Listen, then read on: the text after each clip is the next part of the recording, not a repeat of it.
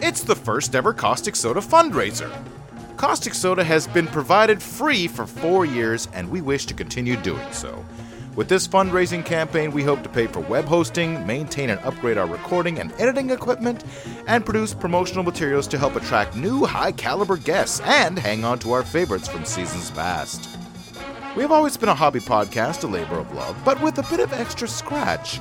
We hope to provide our researchers, guestperts, and you, our listeners, with a few tokens of appreciation, such as a handcrafted Caustic Soda magnetic bottle cap, stickers, buttons, new Season 5 t-shirt, knitted toques, personalized thank you messages placed in Season 5 episodes, custom-made audio skits from the hosts, an opportunity to be a guest on an episode, and much more.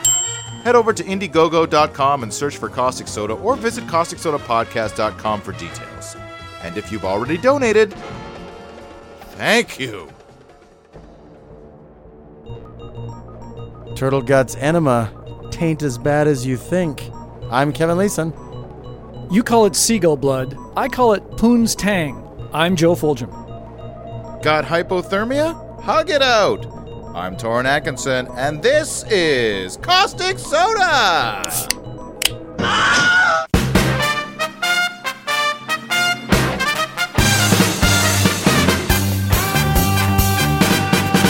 Bam! The word origin of adrift Glub, glub, glub. comes from the 1620s, from a, meaning on, and drift. The word drift originally comes from the pre-Indo-European root dreb, which means to drive or push. Drab. So adrift means you are on something driving you. You're being pushed about. In this case, by the ocean. Yes. Phobias. Thalassophobia is fear of the sea. Wait, so by this definition, is driftwood then having sex? Is that a euphemism? Driftwood is wood that is being pushed around by the ocean. Or your hips. Or- Or your hip bones. Yes. Your hormones. or your horn bones. Autophobia is the fear of being alone. So I guess you could say autothalassophobia is the fear of being alone at sea. There you go. Ah, okay. All right. I can see it.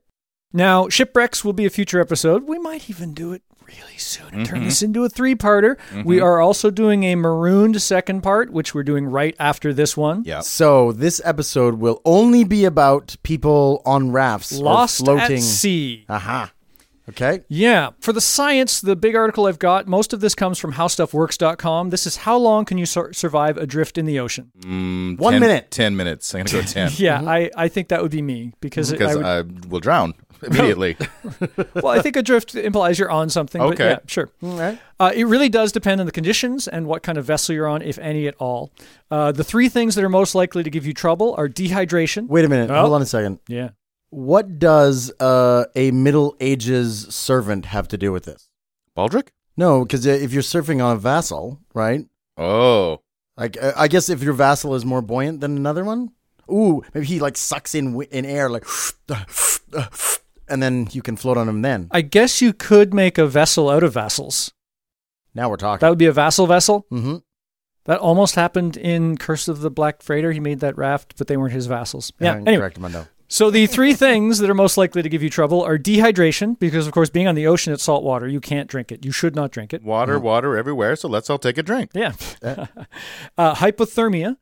It as long as the water is not quite warm, below 26.7 degrees Celsius or 80 degrees Fahrenheit, which is there's very little water that's that warm, you are eventually going to get hypothermia just because it's colder than you are, and it's going to reach the temperature of your body. So hypothermia can be a gradual thing. It can be just a total slow not burn. Absolutely, yeah.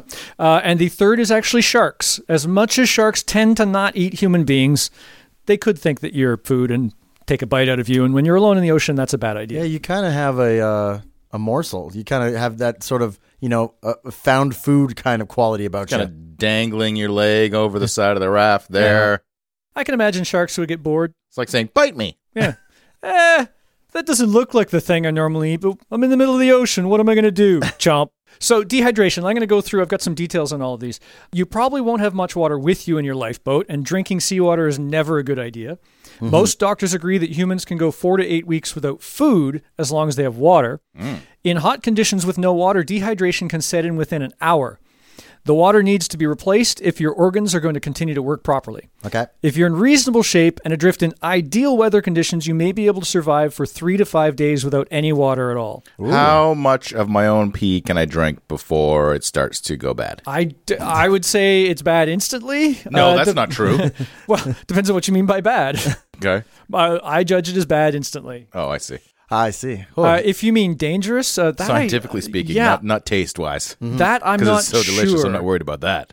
Because I'm at some not sure point in about that. time, like because you take a little bit out of it every time you. It becomes more and more concentrated every time you pee. Yeah, like think you don't drink 4 liters of water and pee out 4 liters of urine. You drink 4 liters of water, pee out less than that. Yeah. And so you kind of like. So you got to catch your sweat and tears as well. How- You get all of it. Lots of tears. How many times can I go through before it just comes out as a solid? That's right. Just oozing out at like a yellow toothpaste out of the end of your. Yeah. Wang. Okay, wait until it makes this noise. Clunk. Oh, I got to take a pee. Clang. There's got to be some water in there somewhere. Chewing it like a gobstopper. Kind of chalky. Most of the crystals. people who survived, or actually I would say all of the people who survived by collecting rainwater as best they could. Hypothermia. When you first go into extremely cold water, there's a response called a cold shock response. People start to hyperventilate immediately. Shrinkage. There's Of that. course, there's Shrinkage. shrinkage. Also There's that. life-threatening. Yeah, That's right. Precisely. Probably just embarrassing. Uh-huh. For 1 to 3 For the minutes. sharks shaking their head. Right. Oh, I'm going to put that guy out of his misery. yeah, that's right. For 1 to 3 minutes, you breathe very fast and deep, uncontrollably. If you go underwater, you could swallow water and die. So you get into cold water and your body just makes you go, and of course, if your mouth is underwater when you do that, that's a bad thing. That's going to have negative outcomes. Right. Once that Or response... so less than 10 minutes then. Negative incomes. Has anybody ever done a polar bear swim, by the way? No. I have. Not a swim, but I was at a... Polar bear dunk.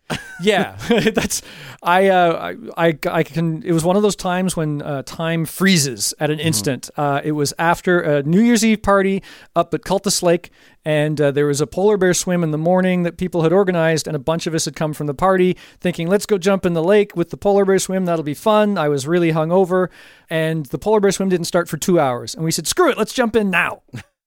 So I jump in. We and won't be drunk enough in 2 hours. Exactly. I distinctly remember being in midair and the tip of my toe caught the surface of this cold lake. And my entire body went, oh no, let's not do this.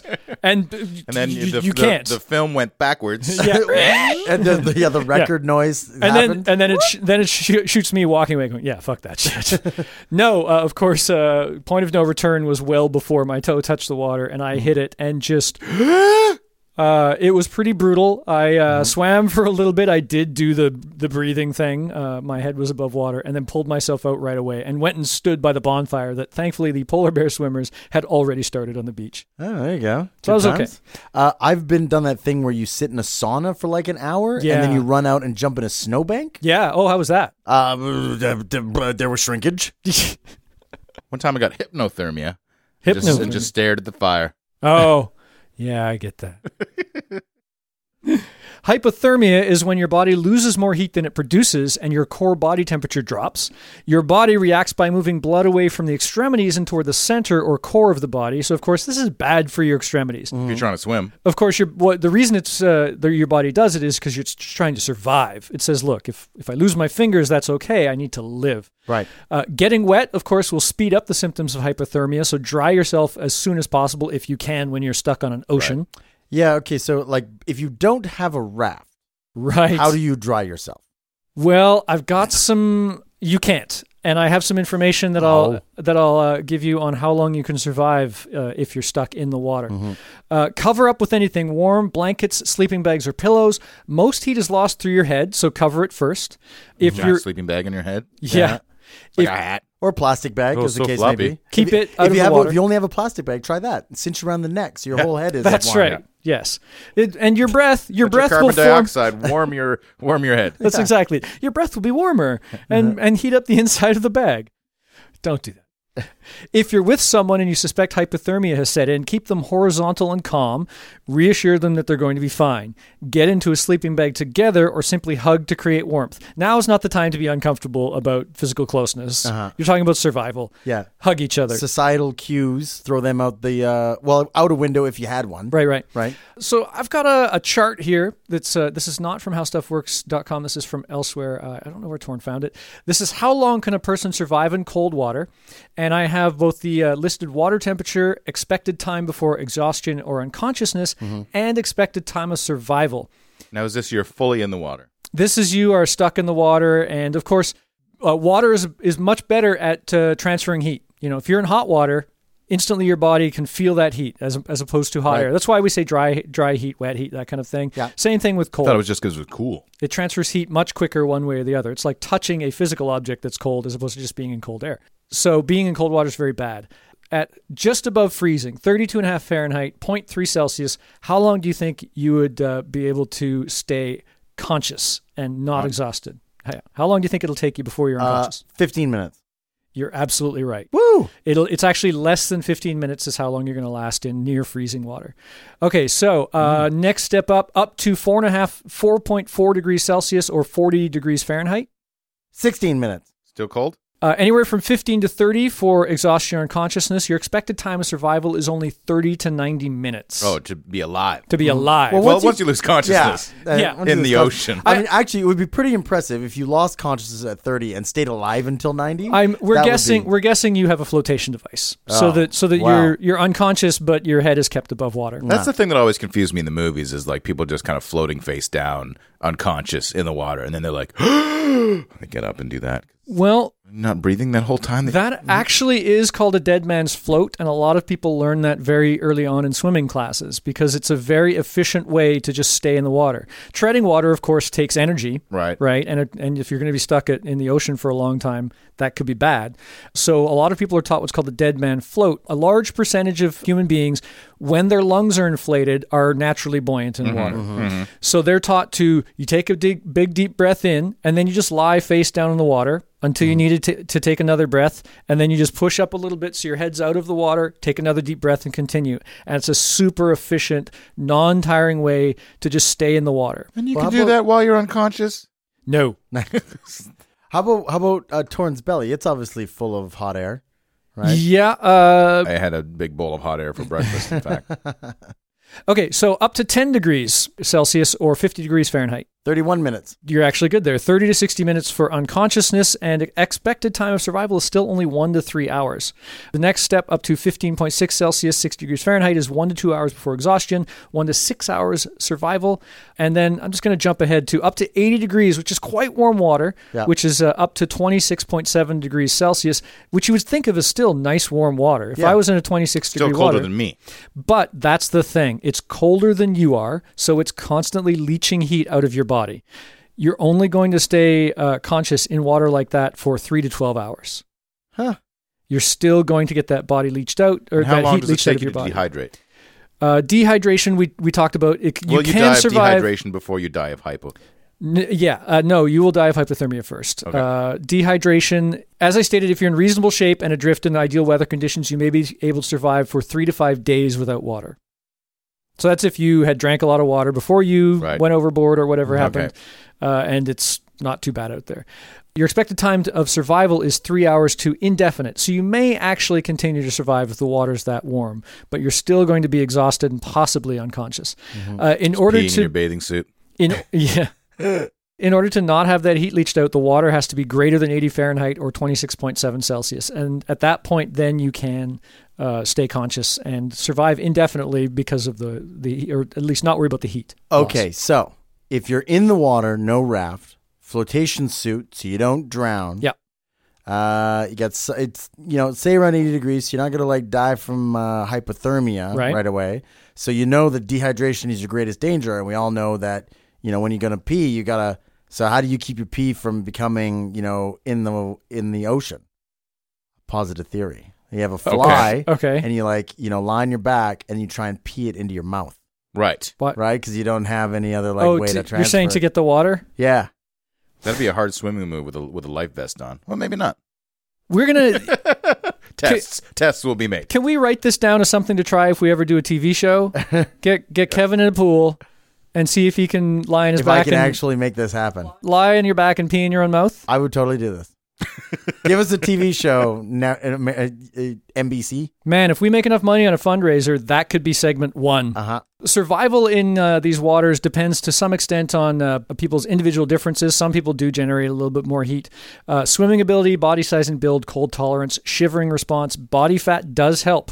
You are insulated. Alcohol levels, drink, as we discussed in our alcohol episode, alcohol makes it so that your body can shed heat quite a bit quicker. You will, but you won't feel it as much. Not good for me. Behavioral response. I'm half alcohol right now. Psychological makeup, will to live matters a lot. Some people just give up. Activity, posture, flotation aids. I'm never going to make it. Does this mean you're Save yourself. You're more likely to live if you have Will Wheaton with you? Will Wheaton, yes. It's the will to live. The will to live, yeah. The Will Wheaton to live. So I've got some things that can help you survive in 50 Fahrenheit or 10 degrees Celsius water. This is without flotation devices, things like that. This is more of a list. I'll go through it fairly quickly. Blow on your hands really hard. In cold water, they suggest that even though it's less efficient, you should tread water because treading water will actually cause you to heat your body up a little more. I fight off hypothermia a little bit. The treading water, you can survive for about 2 hours in the 50 degree, 10 Celsius water. Swimming with a flotation device, also about 2 hours. So it's about the same. If you hold still when you're on a personal flotation device, you only go up to about 2.7 hours. The HELP position, H.E.L.P, which stands for the heat escape lessening position. Okay. I do like acronyms. Yeah. That's a way to position yourself to reduce heat loss in cold water. It's taught as part of the curriculum in Australia, North America, and Ireland for lifeguard and boating safety training. It involves essentially positioning one's knees together and hugging them close to the chest with one's arms. So you protect your core. You're curling into a ball and making it so you have less surface space that the water contacts, keeping that chest covered up with your legs, and that really shuts it down. That will actually increase your survival time to 4 hours in that water. And it's like 30% or more. It's a real shame Torn can't get his knees to his chest. And identical benefit to that HELP position is huddling with others. So again, if you are stuck at sea, that is not the time to be shy. Can you huddle and help at the same time? It's like playing Tetris with people. That would be playing Twister at sea, sort of, I guess. But here's the thing, Joe. Yeah. Here's the thing. If you're out on a cruise with a special lady friend that you would like to make even more special, but you're too shy to actually ask her out, just sink the ship. And then she's got no choice. I don't think cold water is going to be doing you any favors. No, but you can huddle. I mean, you don't go straight to the bump and uglies on the first date anyway. Huddling, you don't? Huddling and shrinkage at the same time? Not if you're a gentleman. A gentleman says yes if the lady asks. I guess they don't ask. If you have hypothermia... That's kind of why you're sinking the ship. Yeah, precisely. That's right. In the scenario that I've painted, I think all of this makes perfect sense. It's a form of sexual assault. I was thinking the ship didn't sink. You were just playing Twister on board and somebody said left-hand blue ocean. And yes.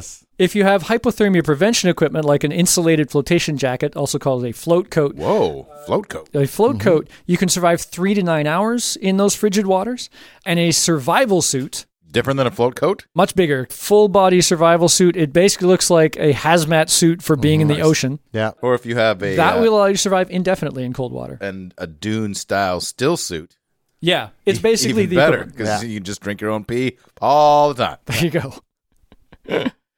Is there a chance that if you splashed around enough, you would attract a shark or a giant squid that then you could ride to safety? Giant squid, yes. To the bottom of the sea. If by safety you mean the bottom of the ocean or a sperm whale's mouth. Attract, yes. A shark. That you could ride to safety? No. Oh. I've seen them do it at SeaWorld on back of killer whales. How about killer whales? Killer whales are always friendly. Uh-huh. Yep. Dolphins are our worst enemy. Oh, really? Yeah, they're rapey. Yeah, they are. They are a little. I understand that they are. Swimming is not recommended unless there is little chance of being rescued and shore is less than a mile away. Putting on a personal flotation device after falling into cold water is almost impossible, so wear it. Oh. So if you think the boat might be going down, get your personal flotation device on. If I like to throw it in the water and then dive into it. That's not going to work. That's what I like to do. Symptoms of hypothermia resemble those of a drunken stupor, so it's going to be hard to tell if Kevin's got it. Right. It is true. That is true. It's going to be very hard to tell. Sleepiness, clumsiness, confusion, and even slurred speech. There you go. Those are all the seven dwarves, aren't they? Sleepy, clumsy, and slurry. And of course, the third is sharks. If you've made it through starvation, dehydration, and hypothermia, you'll still need to worry about sea creatures, especially if you're floating in a life vest or wetsuit. Sharks tend to not mean any harm, but if they're hungry, they may mistake you for dinner and take a bite. And then you are dinner.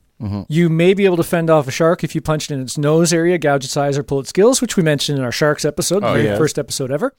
If you're in a life raft or a disabled boat, do your best to stay in it. No kidding. Yeah, that falls squarely in the category. What about if a friendly whale passes by? I would ask him to send a message in the same way that Gandalf talked to that butterfly or moth. Stick your message in the bottle in his blowhole. Off he goes. Yeah, gets to the ocean. It's nature's pneumatic cannon. Yep. Got some history of some especially interesting people who have been lost at sea. I'm going to start with Maurice and Marilyn Bailey. The Baileys were a British couple who in 1973 survived for 117 days on a rubber raft in the Pacific Ocean before being rescued. The Baileys' journey began when they left Southampton, England in their 31-foot, that's 9.4 meters long yacht, the Orlin. For a 3-hour cruise. A 3-hour cruise. Well, their intended destination was New Zealand, so a little longer than that. You said oral. Yes, the Orlin. Oral Lin. So wait a sec. They had a 31-foot boat that they were going to sail from England to New Zealand? Correct. That seems stupid. I don't know. People do it, I guess. 31-foot boat is not a big boat. Right. To sail like around the Cape of Africa or whatever. This was the boat they decided to live on, too. This was not just a pleasure cruise. They decided that they were going to leave behind their life and just live on a boat. Yeah. This sounds like the kind of plan you'd hatch while drinking that tasty liqueur Baileys. I would agree with that. They passed safely through the Panama Canal in February and were on their way to the Galapagos Islands. At the crack of dawn on March 4th, 1973, their yacht was struck by a whale and severely damaged. The whales. Do you think the whale did it on purpose or by accident? No, I think definitely by accident. I think a whale. The ocean's pretty big. And there's some jerk-ass whales out there. Yeah. Whales have different personalities. Come on. There are nice ones and crappy ones. After transferring some supplies to an inflated raft and dinghy and salvaging some food, a compass, and other supplies, the Baileys watched as the Orlin disappeared beneath the waves. And the whales were laughing in the distance. Yeah. What does a whale laugh sound like? Whoa. Lol. That's what he said. To survive, they collected rainwater, and when their meager food supplies ran out, they began eating sea creatures such as turtles, seabirds, and fish caught by hand or with safety pins fashioned into hooks. And they're floating in a raft? Yeah. As they drifted in the open Pacific, the couple saw 7 different ships. So wait, they ate turtles and what else? Turtles, seabirds, and fish caught by hand or with safety pins. Yeah. Is it good to eat a seabird that isn't cooked? Well, I think it's better than not eating anything. All right. Plus, you can make seabird ceviche. Sure. Sure. Yeah, just leave it to cook out in the sun. Albatross! Those are good luck to kill, right? Yeah. Mm-hmm. As they drifted in the open ocean, the couple saw 7 different ships, not one stopping to their aid. Their life raft began to disintegrate and required frequent reinflation. Wait, so 7 ships just sailed by. Now, yeah. I mean, I am going to go out on a limb and say that none of those ships saw them. Well, it would be kind of a dick move. You don't know that. So, do you think it's possible that somebody would see a life raft out in the middle of the ocean and go, fuck that? I would. Yeah. What? Torm, why? You would not. I've only got storms coming. I've only got enough fuel to get me and my valuable crew to land. Can't go out over there. Yep. Against the wind. Within eyesight. Not terribly. I'll come back for them later. They'll be fine. Yeah, that's what I don't understand. Like, I can kind of understand, like, oh, man, if I stop, my boss is going to kill me for not getting there on time, and we're going to have to feed these guys, but I'm going to make a note of where we are and radio the Coast Guard or something to come get them. Like, why would they not at least do that? But I don't know. Yeah. The life raft began to disintegrate and required frequent reinflation. They read and played card games early in their ordeal, but later the Baileys suffered terribly from malnutrition and friction-induced sores. Did they make the cards out of, like, seabird wings or something like that? Oh, maybe. Or the turtle, you know how the turtle backs has those different kind of hexagonal things? They made, like, what's a hexagonal card game? It's really nerdy. There must be one. Oh, like on Battlestar Galactica. The Battlestar Galactica cards. No, they used the tortoise shells for bongo drums to entertain themselves with There music. you go. Yeah. They turned their raft into a whole Gilligan's Island bullshit machine. Yeah. Where they just had all sorts of technology made out of things they found in the ocean. Precisely. Right. They encountered sharks and dolphins and endured several severe storms. Ooh, you use a tortoise shell as like a shield and go hand to hand with a shark. After traveling some 1,500 miles, that's 2,400 kilometers. They finally made it to New Zealand. The Baileys were rescued by the crew of a Korean fishing boat, the Waeolmi 306, on June 30th, 1973. Oh. Sailors on the ship spotted the raft after initially passing it by. The couple was brought on board in an emaciated state, having lost some 40 pounds apiece and with their legs barely able to support their weight. Oh, yeah. It's hard to stand up in a disintegrating raft. Yeah. I mean, 117 days in a raft. That is. I couldn't go a week without internet. Yeah. Well, 1973. That's when you lose your will to live. Just gun in the mouth. Flare gun in the mouth. Flare gun in the mouth. That's all I got. Ooh, fireworks. Bloody gross fireworks. No, if you waited till you were in your like really emaciated state, maybe the flare gun would blow your head right off into the air, and you'd have a Joe flare, right? I like it. You would glow at your eyes and your mouth and stuff like that. With my head screaming all the way up. Ah! I like the sounds of this. That's what we do in episode 2 of the TV show. While researching this, I actually found a web page that had an entire scan of a 13-part account by Captain Sue of the ship that rescued them that was printed in a Korean newspaper. What do you mean? Oh, I see. So the captain of the boat that rescued them wrote a 13-part article that appeared in a Korean newspaper. Oh, about rescuing them or about their ordeal? About rescuing them. Okay. It's awesome. I'm going to put a link up to it in causticsodapodcast.com. It talks about him rescuing them, not being exactly sure what to do, about asking the crew if they would feel good about giving them some of their rations of food and things like that, and how great the crew was. But that's not caustic. So go read how awesome that crew was, and it's a fantastic story, but this part I love. This is from the captain. Korean accent? No. Pai Sok Dong? No? My chief engineer immediately began his first medical treatment of them. Mr. Bailey's bare buttocks were a terrible sight. We turned away our faces. Oh, yeah. Skin inflammation was all over his buttocks, which were only a handful of skin and bones. The first thing for Pai to do for the treatment was to tear away an adhesive tape on a large eruption on his buttocks. Every time Pai's fingers touched the spot, Mr. Bailey made a pained expression on his face, rolling his blue eyes. Yes. Every pull of tape seemed to pull off the whole skin. Oh, yeah. So wait, hold on a second. So Bailey had covered his own butt with adhesive tape to prevent it from like getting any more. He had a horrible infection, like a hole and an infection in his butt. Yeah. He writhed in desperate we call agony. That C-butt. Is that what we call it? Got a bad case of the C-butt. And the captain notes that he learned from the engineer that this tape is supposed to come off from fat and springy skin just super easily. Right. But this disease skin, it just got stuck to it. Wow. Wow. Pai pondered for a while, bewildered. With his left palm, he hit a healthy part of his buttocks and at the same time pulled off the tape with his right fingers. He imitated a doctor giving an injection. Mr. Bailey groaned. It took about 20 minutes to get rid of the monstrous adhesive. Oof. Pus formed deep in the blotch. When it was pressed out, a bone was seen through the opened hole. Oh, snap. Yeah. Turns out I was a fish bone. Wow. Like it was his tailbone? His hip bone? I'm not a doctor. Pelvic bone? Some bone in his ass. Butt bone. The bone that you're not supposed to be able to see. Pai applied Oxyfol and terramycin ointment to the affected part. His patient trembled with intolerable pain. I want to point out, I prefer my bones to stay inside my body. Yeah. I agree. That's where they should stay. No. This 13-part article, I read the whole thing. It's fascinating. Again, link's going to be up on CausticSodaPodcast.com. It's in English because it was printed in 2 newspapers, one in Korean and one in English. So translated. So these are exact scans of it. There's horrible stories about them not being able to basically stand. So they put them up in a cabin that they had to put on the main floor. They had to put the mattresses on the floor, and they were crawling around. It's a fascinating story of these people recovering from this terrible, terrible ordeal. Let me just give them those suits we saw on Elysium. Yeah, those exoskeletons. Yeah, why didn't they just give them exoskeletons, Joe? Oh, damn. Because it was 1973, I think. Oh.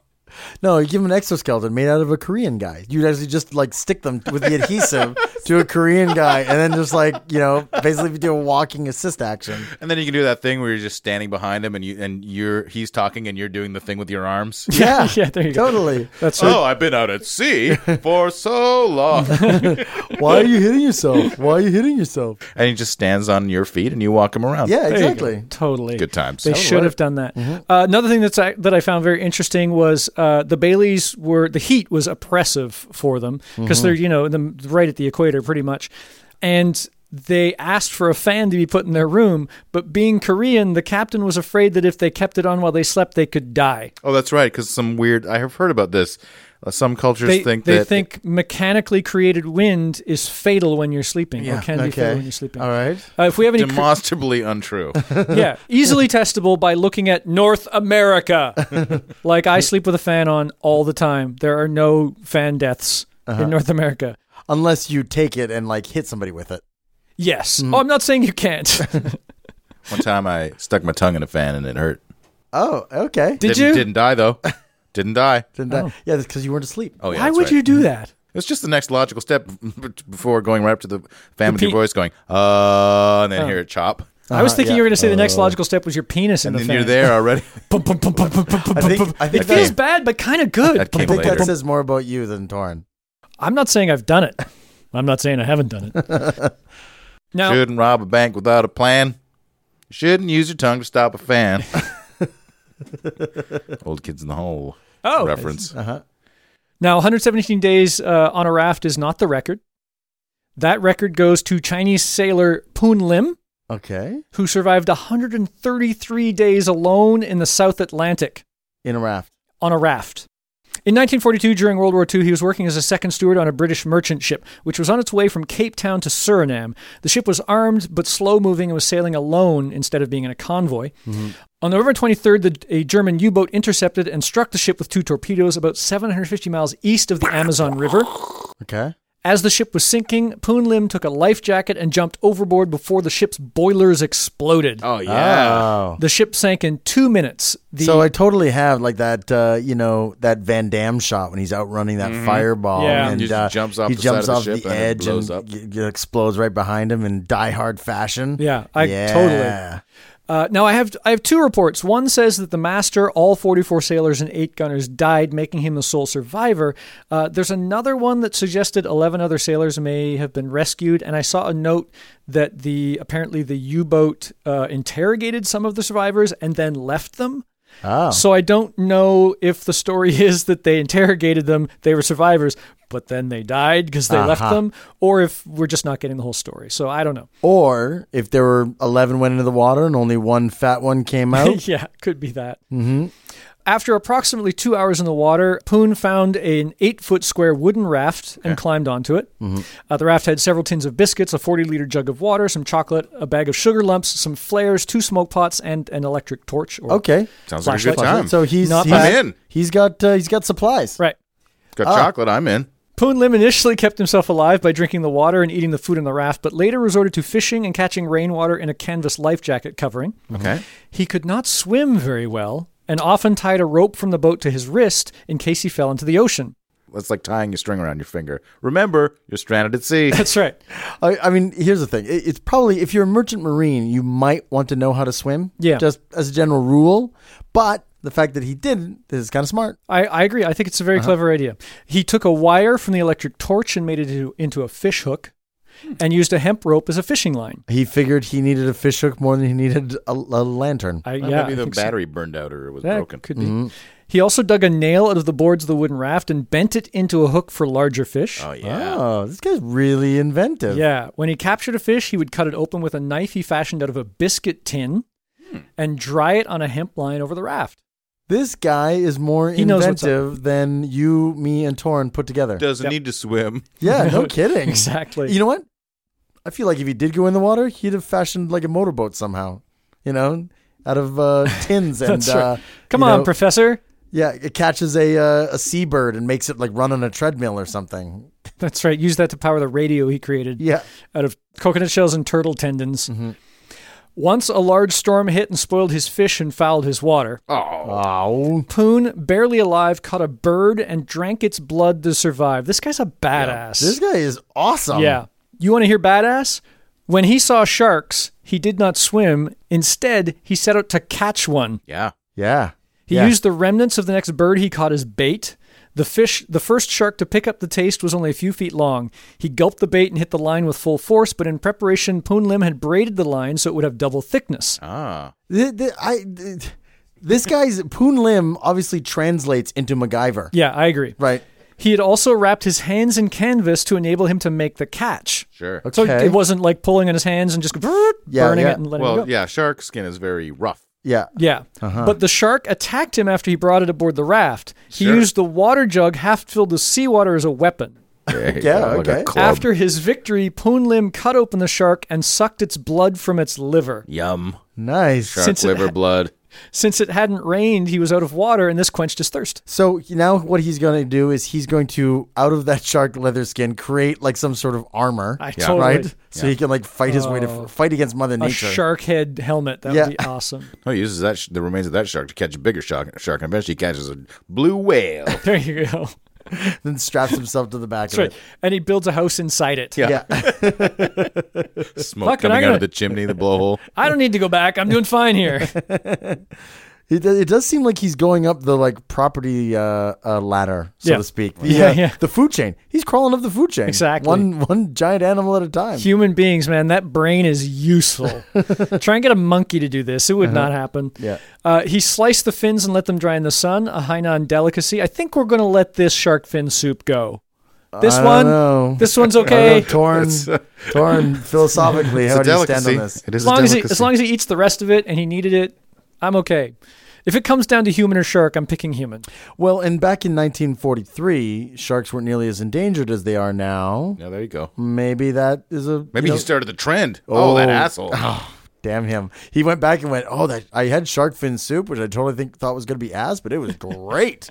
And everybody just wanted it ever since. Because they're like, maybe we eat shark fin soup, we'll become like this guy, who is awesome. He is. Wow. Yeah, maybe Poon Lim translates just to aw.some. Scientific fact, shark fins don't taste like anything, and they add flavor to the soup to make it palatable. Though they had other flavor, you mean? Yeah. Maybe made shark fin cookies. Soda jerks don't please boycott shark fin soup restaurants, right? We're saying That's what I say. Unless you're dying on the ocean and you need to eat, then eat the shark. And you have to club it to death with a jug full of seawater. Yeah. Pass. Then you've earned you it. Get a then pass. you've earned it. No, you have to throw those fins back in the ocean. Something called integrity, Torin.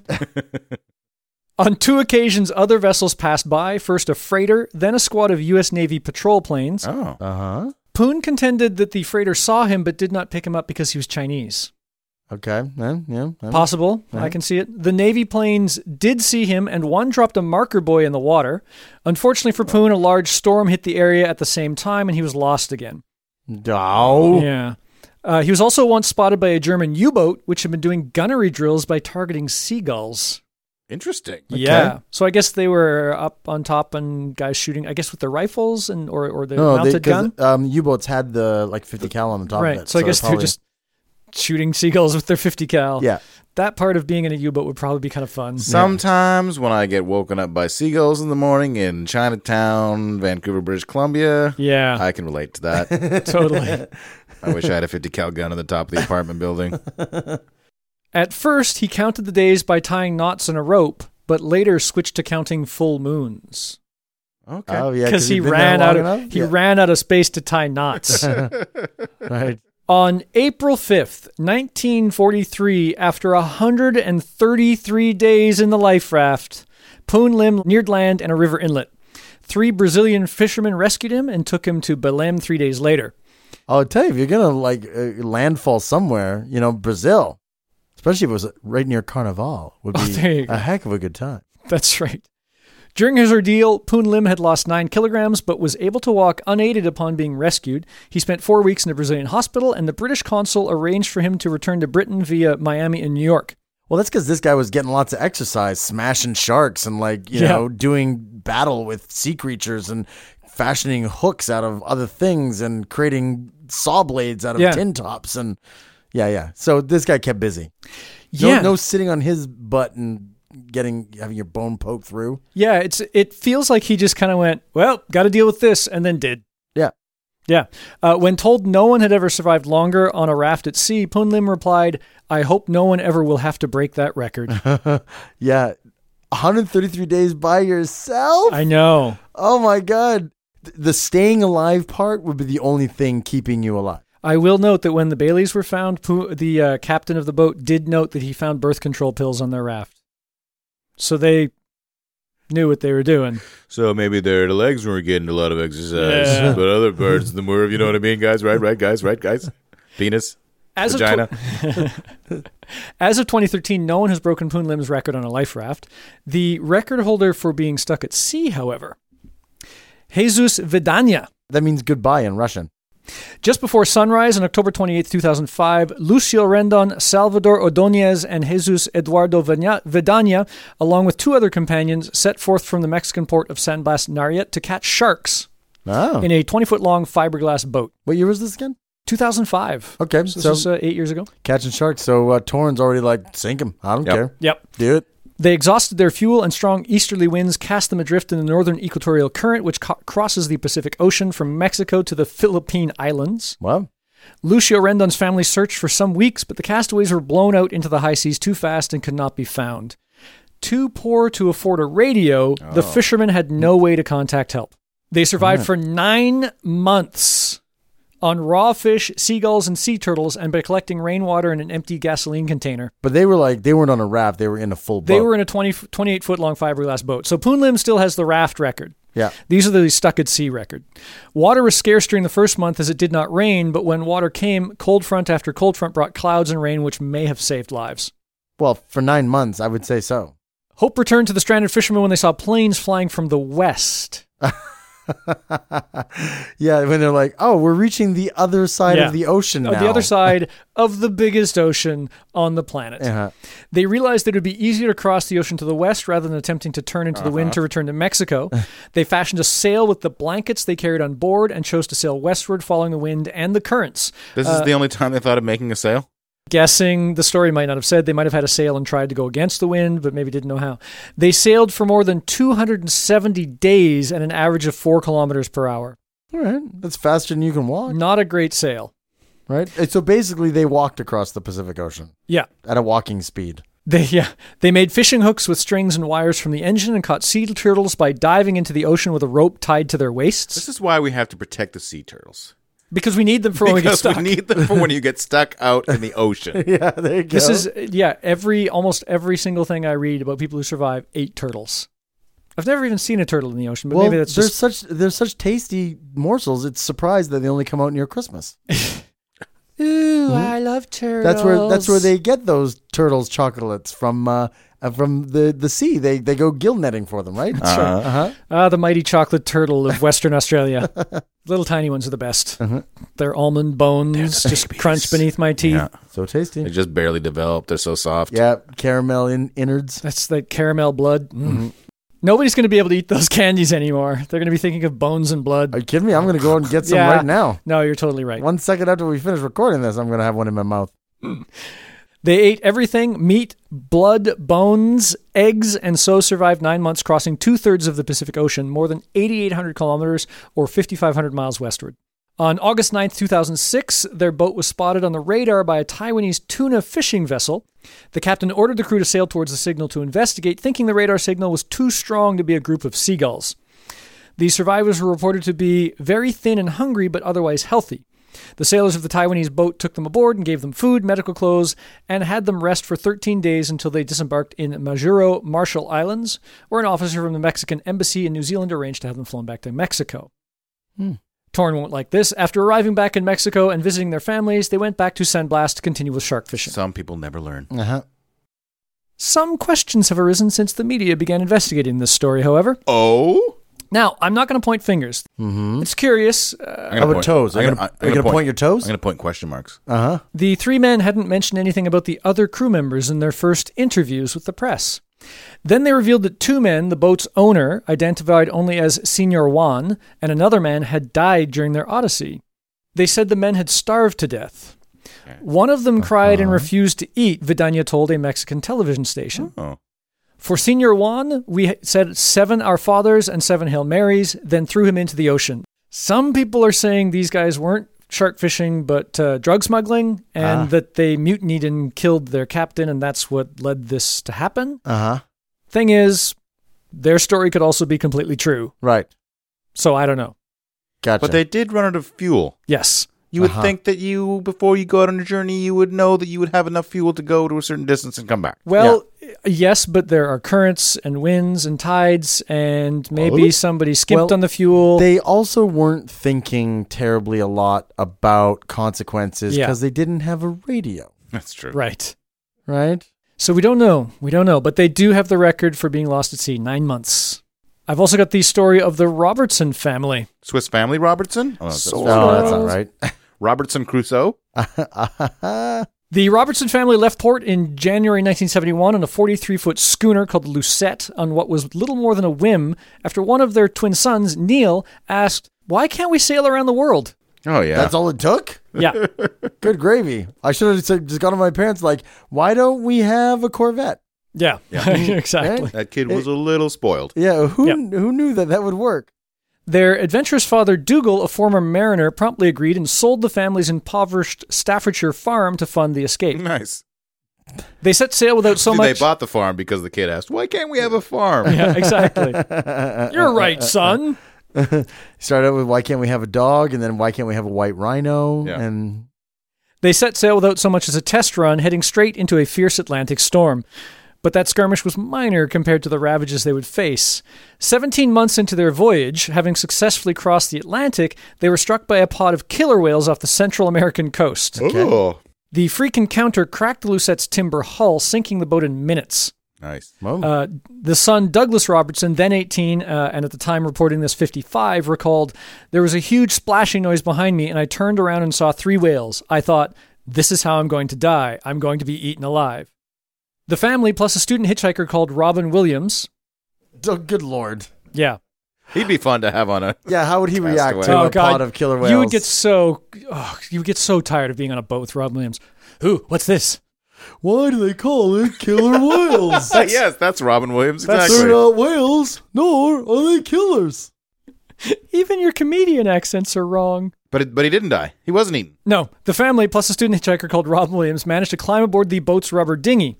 With enough water for 10 days, a bag of onions, a few oranges and lemons, and some sweets, the 6's chances of survival were minimal. So the killer whales were like, we're just going to fuck with these guys. Yeah. We're going to capsize their boat. More asshole whales. Yeah. We're not even that hungry. 17 days later, the inflatable gave out, leaving only the 9-foot-long fiberglass boat Edna Mare between them and the deep blue sea. So I'm guessing they had the inflatable boat, which was bigger, and they were in it, and they probably had this long fiberglass boat with the stuff beside them, but the inflatable boat deflated. Yeah. And so they all got into this much, much smaller fiberglass boat. Their tiny vessel was so overladen that they had to take turns to sit on the only dry seat. The others submerged to their waists. Oh. So, I'm guessing that constant bailing of some vessel, kind of variety was necessary. That would be stressful. Yeah, that would be stressful. Don't rock the boat, Kevin. But I might, to pass the time, sing "Don't Rock the Boat." To rock the boat, baby. To tip the boat over. To rock the boat, baby. While adrift, they killed 13 turtles using a spear fashioned from a paddle. And even a 5-foot shark. Oh, there you go. Good times. The mother, Lynn Robertson, who had been a nurse, devised a gruesome technique to keep them hydrated with rainwater collected in the boat. She knew the water, which was contaminated by turtle blood and offal, would be poisonous if taken orally, because the only way they collect it was in the bottom of this boat that's just full of water and garbage and junk. Yeah. And insisted her family take enemas using tubes from the rung of a ladder. What? Water enemas. If taken rectally... Tubes from the rung of a ladder. Sure. So, okay. I guess they were hollow tubes in the right. things. Yeah. It's not a wooden ladder. No, it's like a PVC pipe one of those ladder PVC ladders. Or aluminum. Or aluminum. Oh, it's too cold. Yeah. If taken rectally, the poison doesn't go through the digestive system, she explained. Oh, so you upturn... Yeah. You stick in the funnel. Yep. Yes. And then you pour in all this tainted water. Pouring tainted water. Which according to her... your mucous membrane can absorb it, but it doesn't poison you. Well, I asked Dr. Rob about this. Oh. I said, that's probably not really 100% true, is it? It was just a gag. She was trying to amuse herself. She was just an ass freak. I feel like I have no will to live. Oh, I know. Well, while I'm here, I might as well stick things in my kids' asses. Oh, and her husband and the hitchhiker, Robin Williams. That's the only way you can shut him up. So, Dr. Rob says, well, the rectum is part of the digestive system, which runs from mouth to anus, so that statement is incorrect from the point of view of basic anatomy. Now, yes, the colon is better equipped to handle bacteria than the stomach, and I have to hand it to her that the idea is a clever one, but there's really nothing stopping an infectious agent from either end, wreaking havoc with normal bowel bacteria. Right. One potential psychological advantage of the enema method is it avoids the disgust reaction to drinking blood-contaminated water. Dr. Rob does say, if it had been me, I'd have washed the boat with seawater as the rain began, so at least I'm catching it clean. But they're drinking the turtle blood, aren't they? So why don't they want to drink the turtle blood mixed with water? Maybe turtle blood goes bad. Oh, I see. Because after the 12th one. Yeah, like after it's been there for a while, right? Gets kind of caked on, then you like rehydrate it with the rainwater and blah blah blah. Okay. Either that, or I'm still kind of sticking to this theory that maybe she's just a total ass freak, and this was her one opportunity to get her freak on. They do seem to make some odd choices. Mm-hmm. Why can't we sail around the world? That's a good question, son. Let's go do that. Here you go, son. Let's stick this up your butt so you can drink water. Mom, why can't we have an enema? That's a good question. Mom, why can't I stick the rungs from that ladder in my ass? You could do that for this. Well, we've gone this far. Yeah. Now we're all dead soon anyway.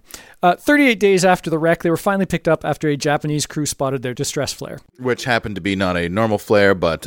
one stuck in somebody's butt. One stuck in somebody's butt. Maybe that's how they launched it, though. Yeah. They had to... We need a steady platform, Junior. Face down, ass up. Assume the position for flare. There's no propellant, so make this a good fart. Douglas Robertson, who became an accountant for a South London college, said he and his brother Sandy and Neil were strangely thankful for their shipwreck nightmare. If I had known throughout that I was going to be picked up, then I would choose the adventure, he said. But when we were on the raft, we thought we were going to die. It was like sitting there with the sword of Damocles hanging over your head. Less fun. So, let me get this straight. Mm-hmm. His position is that if you have a choice between getting into a shipwreck that you know you will eventually be rescued from, or getting into a shipwreck where you don't know if you'll be rescued or not, he would choose the former. I think what he's saying is, if you can have a shipwreck that you know you're going to get rescued from, just choose that. Yeah, or you could do it because it could be kind of fun. That's what I think that's what he's saying. That it was an adventure. This family is wacky. Yeah, I agree. The fact that they picked up a hitchhiker and took him out with them to sail around the world? Or maybe he was hitchhiking on the ocean. Maybe he was already shipwrecked, and he was like standing there with his thumb out. Sure, we got room for one more. And then we're going to eat you. Sinks? You know that. Ooh, maybe he's Aquaman, and he's sinking boats with his pot of killer whales. Maybe it's like this is the only guy we can have sex with, and it isn't incest. It's a good thing it was Robin Williams and not that guy from Entourage named Turtle, because they just would have eaten him.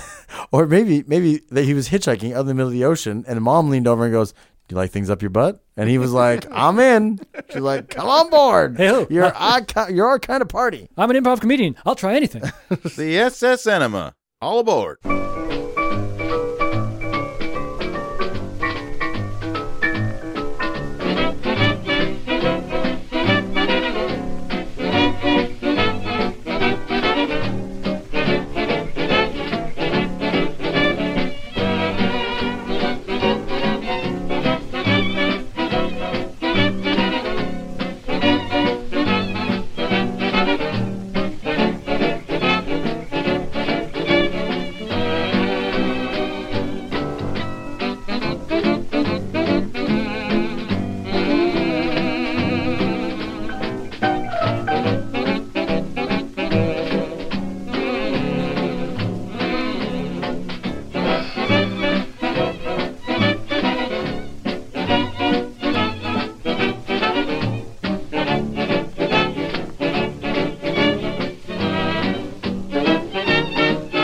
was a night on the water beneath a starry sky, and sailboats like dreamboats were slowly drifting by.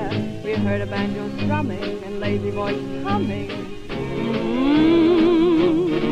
There was the moon on the water, it had a lovely charm. With your hand in my hand, your head against my arm, we sang a summer night song, a languorous and light song. And we sat and watched until the moon dipped under the rim of the sea. Your eyes were kind, the night was full of wonder and magic for me. There was the night on the water I never shall forget. The sailboats like dreamboats, I'm thinking of them yet. The world was far away there, we wanted so to stay there forever.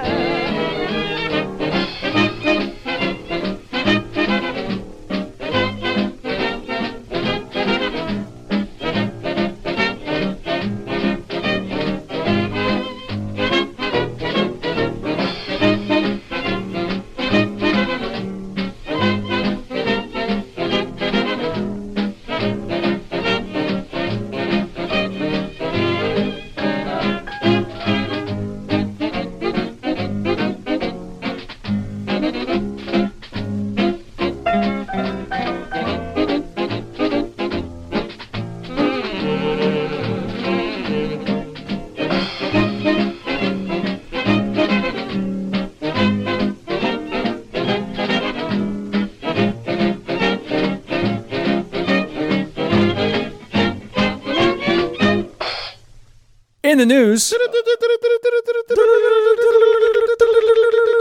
Arizonian Hannah Gastongue, 26, said Saturday that she and her husband decided to take a leap of faith and see where God led us when they took their 2 small children and her father-in-law and set sail from San Diego for the tiny island nation of Kiribati in May 2013. Where's Kiribati? Well, it's a tiny island nation. Micronesia. Oh, so that's a ways away. Yeah, it's not very close to San Diego. Kiribati is a group of islands just off the equator and the international date line, about halfway between Hawaii and Australia. Oh, okay. The total population is just over 100,000 people. All right. 100,000 awesome people. Yeah. Leap of faith. Hannah Gastongue said her family was fed up with government control in the United States. We hate those guys. As Christians, they don't believe in, quote, abortion, homosexuality in the state-controlled church, she said. But state-controlled church. So you know why they settled on Micronesia? Micro-government. There you go. Mm-hmm. U.S. churches aren't their own, Gastongue said, suggesting that government regulation interfered with religious independence. Okay. Mm-hmm. Among other differences, she said that they had a problem with, quote, being forced to pay these taxes that pay for abortions we don't agree with. Right. Okay. Yes. Yeah. The Gastongues weren't members of any church, and Hannah said their faith came from reading the Bible and through prayer. Mm-hmm. Uh-huh. The Bible is pretty clear, she said. Which, makes me go... Yeah, it is kind of clear about taxes. It does say, render unto Caesar that which are Caesar's, as unto God the things that are God's. So they made a boat out of Bibles? Is that how they had God steer their ship? Or do they just have a guy with a big beard and hemp clothing with his hand on the tiller? Yeah, that was probably it. Yeah. God is my co-pilot. Mm-hmm. In May, Hannah, her 30-year-old husband Sean, his father Mike, and the couple's daughters, 3-year-old Edith and baby Rahab, set off. They wouldn't touch land again for 91 days, she said. At first, we were cruising, but within a couple of weeks, when we came out of there, storm. I didn't know they were such X-Men fans. The boat had taken a beating, and they decided to set course for the Marquesas Islands. Instead, they found themselves in, quote, a twilight zone, taking more and more damage, leaving them unable to make progress. You know what is the island I want to go to? Yeah. The Marquesas Islands. Sounds tasty. They could have used a sail, she said, but they risked snapping off the mast and losing their radio and ability to communicate. This confuses me. That doesn't make sense to me This either. doesn't sound like people who know what they're doing. That is true. Mm-hmm. Either you have a mast that should have a sail on it, and that's why you have a sail, or you don't. Well, maybe they had a mast that had a communications array at the top of it, and they were concerned that were they to lose their mast, they would lose their communication. I guess so, Maybe yeah. The mast was made out of Bibles. Aha! That makes sense now. Uh-huh. All right. Because they want God to blow his holy wind into their sails. That is where God's holy wind comes from. They had been on the ocean for about 2 months and were low on supplies. They were out of food and were down to some juice and some honey. Wait, hold on a second. So They knew that they were going to be at sea for 91 days, but after 2 months, they ran out of supplies. Well, their boat was damaged, so they're stuck in the middle of nowhere. By now, their boat had taken on damage. They couldn't get anywhere. They couldn't use their engine. They were afraid to use the sail because they thought that the wind would snap their mast, which would mean they couldn't radio anybody. She said they were able to catch fish, but they didn't see any boats. Okay. Still, we didn't feel like we were going to die or anything. We believed God would see us through, she said. Yeah. Yeah. That's what God does. He doesn't let anyone die. No one dies, ever. Ever. At one point, a fishing ship came into contact with them, but left without providing assistance. Satan was on board. I have no details on that. Okay. Yeah, maybe they weren't Christian. Maybe. Maybe they sent them packing to the fish packing plant.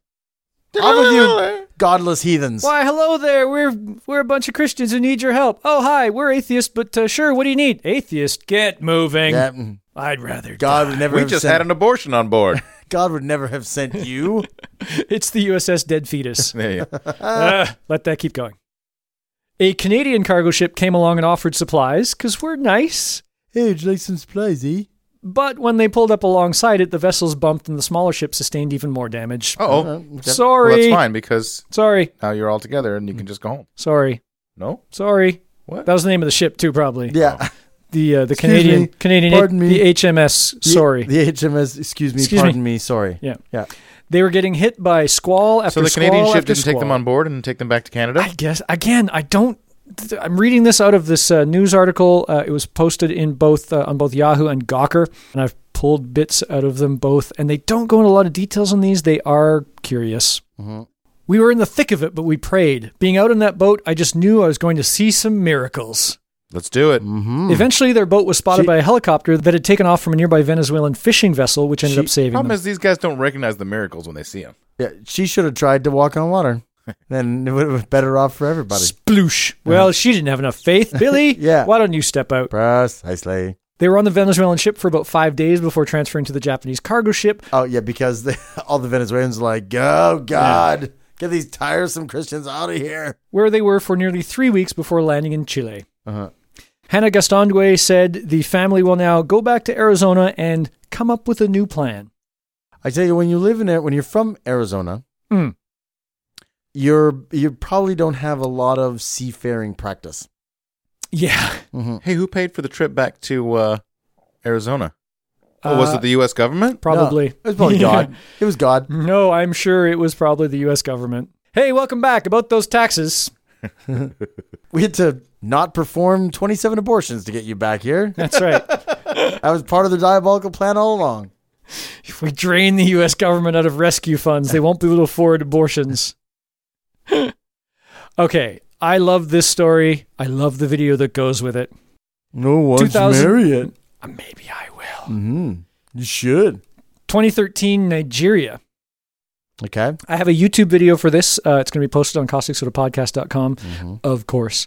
Harrison Ojegba Okine, his ordeal began at about 4:30 a.m. on May 26, 2013. Always an early riser, he was in the toilet when the tug he was the cook on, one of 3 towing an oil tanker in Nigeria's oil-rich delta waters, gave a sudden lurch and then keeled over. What? I was dazed and everywhere was dark. And wait, hold on a second. He keeled over or the boat keeled over? The boat keeled over. How does a boat keel over? Well, those tugs tend to rock back and forth, and I guess if they rock too far, they tip right over. All right. I was dazed and everywhere was dark as I was thrown from one end of the small cubicle to another. The only thing worse than your boat flipping over is the fact that you're sitting on the toilet when it happens. Because then where does that go? Well, I guess the goes odds... back up your butt. That's what it works? Yeah, I think so. The odds against... he is the cook, so that's one thing in his favor. Mm-hmm. And it being just off the Nigerian coast, odds are you didn't make Mexican the night before. Well, maybe he did, and maybe the flatulence was the reason for the ship flipping over. Oh, my God. Boom! Oh, shit. Literally. He groped his way out of the toilet and tried to find a vent, propping doors open as he moved. He discovered some tools and a life vest with 2 flashlights, which he stuffed into his shorts. He then found a cabin of the sunken vessel that he felt safe in. Is that a flashlight in your pocket, or are you just happy to see me? Maybe it's both. I would think I'd be quite happy to see people if this happened to me. At this stage of the No, that's my penis going off, shining a beam of light. In that cabin, he began the long wait, getting colder and colder as he played back a mental tape of his life. Oh. He survived on just one bottle of Coca-Cola. Okay. That's the next ad campaign. Now, here's where the video we've got kicks in. And the video is from the helmet-mounted camera of a frogman scouring... Half man, half frog? Deep one from the Shadow over Innsmouth. A diver. Yeah. Scouring the wreckage for corpses, basically. Okay. It's 62 hours later at the bottom of the ocean. For scientific experimentation and whatnot? Right. Mm-hmm. So the video shows how on the helmet cam it's dark, murky water. Dirty is the correct dark and murky conglomerate. And then you see this hand, and it's just kind of there. And the guy goes, "Whoa!" He's communicating back with the people on the base inside their vessel who can see the camera. And you can hear both sides. And you can hear both sides of the conversation, and you can kind of hear the voice of the guy talking to him, going, "Oh well, crap. You found one, yeah." And then the hand reaches out and grabs his glove. Oh, sea zombies! And you get to see it. You can't really tell what he's, but the guy goes, "Ah!" And then he immediately goes, "He's alive! He's alive!"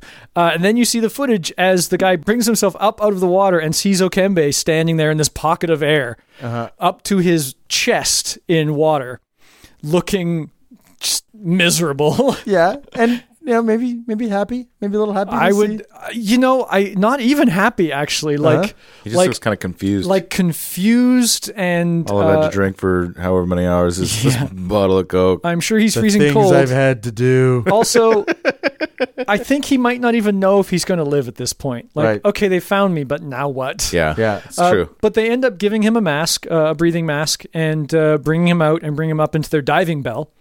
And once they bring him back into the bell, the guy says, "Good job, my friend. Well done. You're a survivor." They officially call it then. Did he hold his breaths? If you're in this little pocket of air and you can't get out because your ship is upside down. Yeah. How do you just just suck little breaths and You just don't breathe. Oh, just hold it. You want to breathe slow, shallow, not exert yourself. You want to be as mellow and calm as possible to make, because you. So you would kind of be an expert about this. You need to breathe lazily. I could. You're the laziest breather I know. I'm totally. Not like me. Yeah, you're like a chihuahua. Torrin's like a chihuahua. It's his singing training. Gotta get oxygen into my lungs so I can sing at any time. Pop culture? Sure enough. Kevin, did you watch Life of Pi? I did. I also watched Life of Pi. Oh. I was expecting more pie. Here's my question. Life of Why Bother? Oh. Yeah. Yeah, it was kind of boring. I agree. It was visually amazing. I agree. Knowing that tiger is 100% CGI and then watching it on the big screen and seeing all that articulated hair and all that awesome jazz, I was like, nice job, guys. Yep. And the CGI company that made it went out of business after they won the Oscar. No, before they won the Oscar. Or just before, yeah. So congratulations. They focused all on tigers and there weren't enough tiger-based media. Yeah. What about the part where the zebra got killed? That was exciting. Or Caustic. Oh, yeah. Okay. The hyena. Mm-hmm. Yeah. There's good bits. Yeah. It's just, to me, the only reason to watch that movie is the visuals. When he's in the ocean and you see the ship sinking behind him, that's an incredible shot. It's really amazing to Gorgeous. Look at. It's beautifully shot.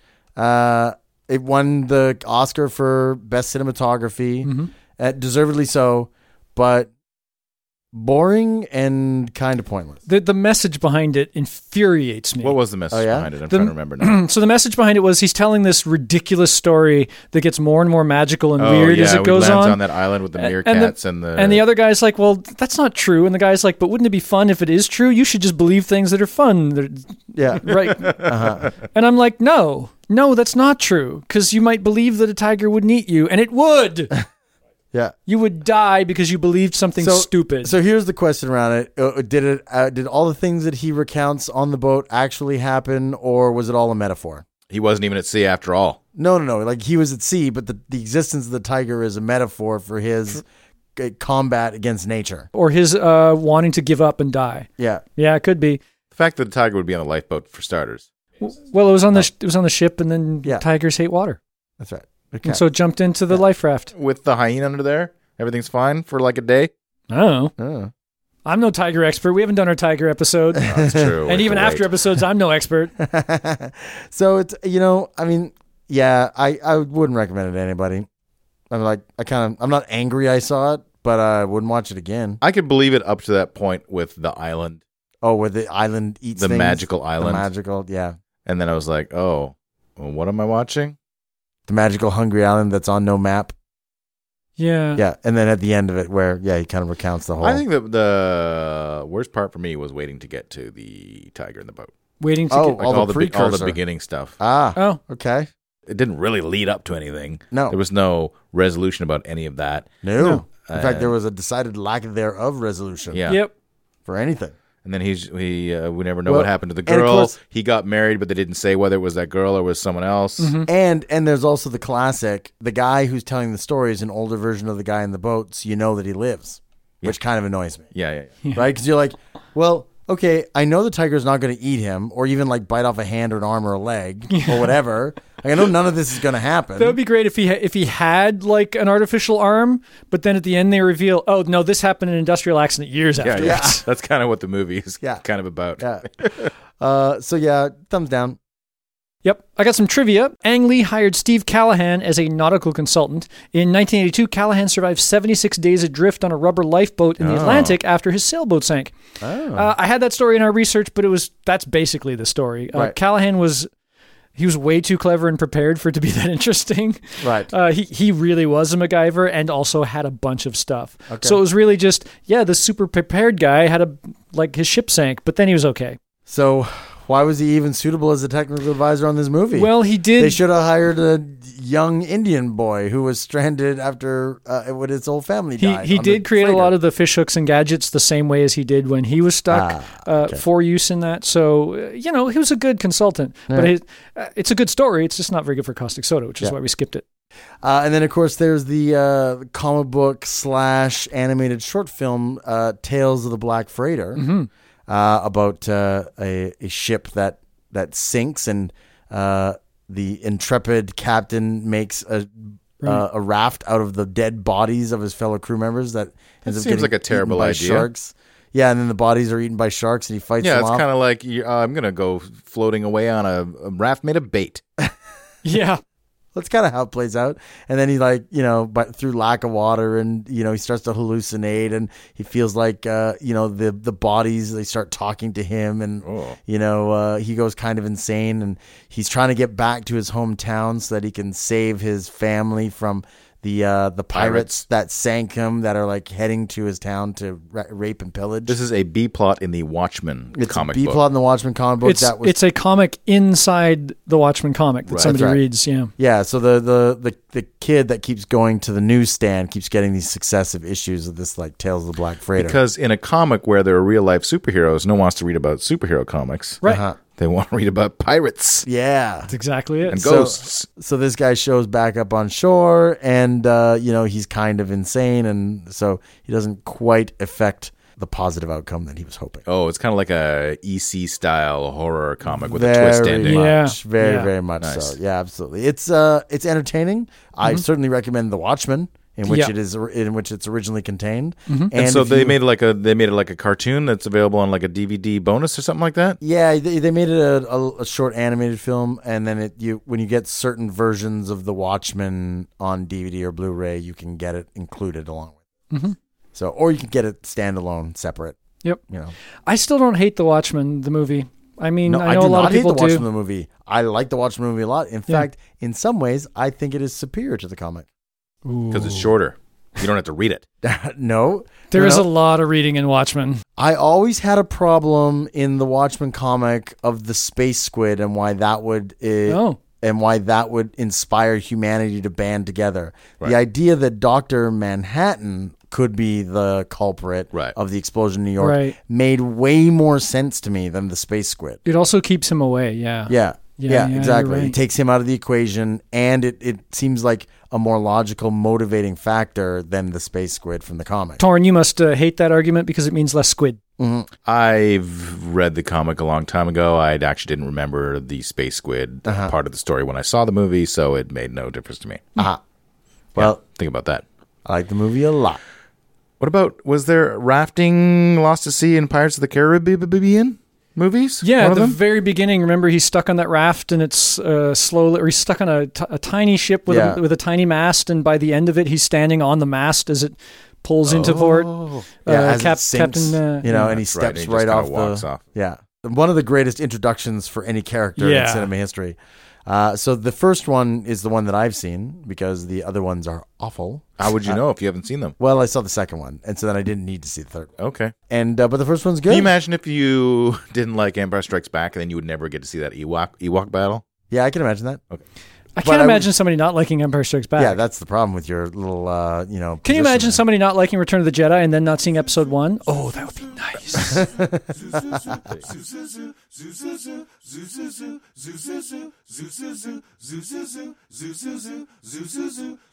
such a weird feeling to know you're alive. It's such an awful feeling. You're dying inside, and when you wake up, startled to say, I hope I don't go crazy today. It's such a bad feeling, an ominous feeling, a feeling you know that we'll be back when the week is new, and we'll have more gross facts for you, and you'll have things you want to hear about.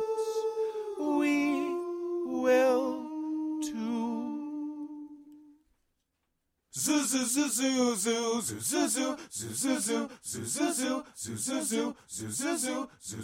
Caustic Soda was recorded by Mike Leeson while being torn apart by feral dogs. To comment on episodes, make donations, and for links, images, videos, and show notes, visit CausticSodaPodcast.com. Rate and review us on iTunes, visit us on Facebook, tweet us on Twitter at Caustic Podcast. Email us at info@CausticSodaPodcast.com.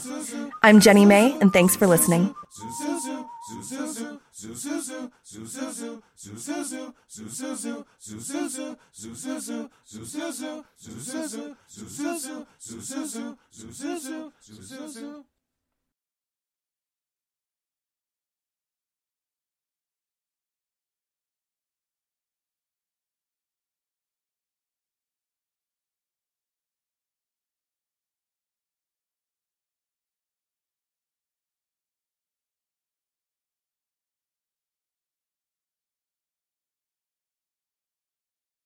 Hey, supplies. He's got supplies. Oh, racism. Poon Lim initially kept... No, that's what he would have said. Yes, racism. Ooh, racism.